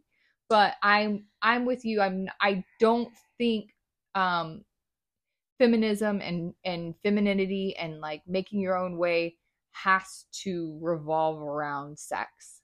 And like that's the part for me that if we're not even talking about the child sex part of it, which is disgusting, if we're just talking about, the feminist aspect of it, is that there's more to being feminine, there's more to being a feminist than just sex. Well, and the argument, I guess sometimes at least, and maybe I'm wrong, but it's like, well, men can just do whatever they want, but men shouldn't do that. Like, like that's not a good counter argument for men either. Like, men should behave themselves too. Like, I mean, I think there's a real, I don't know, there's a brokenness to some of the messaging behind some of it. And I just felt like the messaging was kind of disjointed. Like it wanted to say something, but it didn't. I don't know. I didn't think the movie had a great plot to start with. I admit, like, again, I actually think the plot, the idea of putting, like, not your own infant, but like putting a brain into another body and then they have to like start all over again. I actually think that's an interesting plot. It was. Mary Shelley did it really well with Frankenstein. Right, exactly. I mean, just, like, again, I just, it's. But that's my point, is that like I think the plot can be interesting. I just don't like what they did. They could have made the movie better. There's 1,000 things you could do to make that movie better. Yeah, I agree. I mean, just, it was slow, so long. Okay, so this is the last movie that we will do for the Oscar series. This movie is Oscar nominated. So you basically have to be a pervert or pedophile to be in the office between Oscars between this and May, December. I am over it. Yeah. So I am done. I may not tackle Oscars next year if they're going to keep going down Epstein way here okay. with some of this stuff. All and right. trapping women and on ships and boxes and. Okay. I mean, that is a good metaphor for being trafficked, of course. I mean, But I was gonna say that this is our last of this series. I do think that the Oscars and whatnot they do like weird movies. But I did also want to say that last episode I talked about the Iron Claw being Oscar nominated. I was incorrect. They were Golden Globe and SAG nominated. They were not. I think they were SAG. I know they were Golden Globe nominated, but they are not Oscar nominated. So I was incorrect in that statement, and I just wanted to correct myself. If you enjoyed this episode, please give us a like, a subscribe, a review from wherever you get your podcast. And as always, I'm gonna go wash my eyeballs. We hope you clean my conscience from that nonsense. We hope you make some popcorn.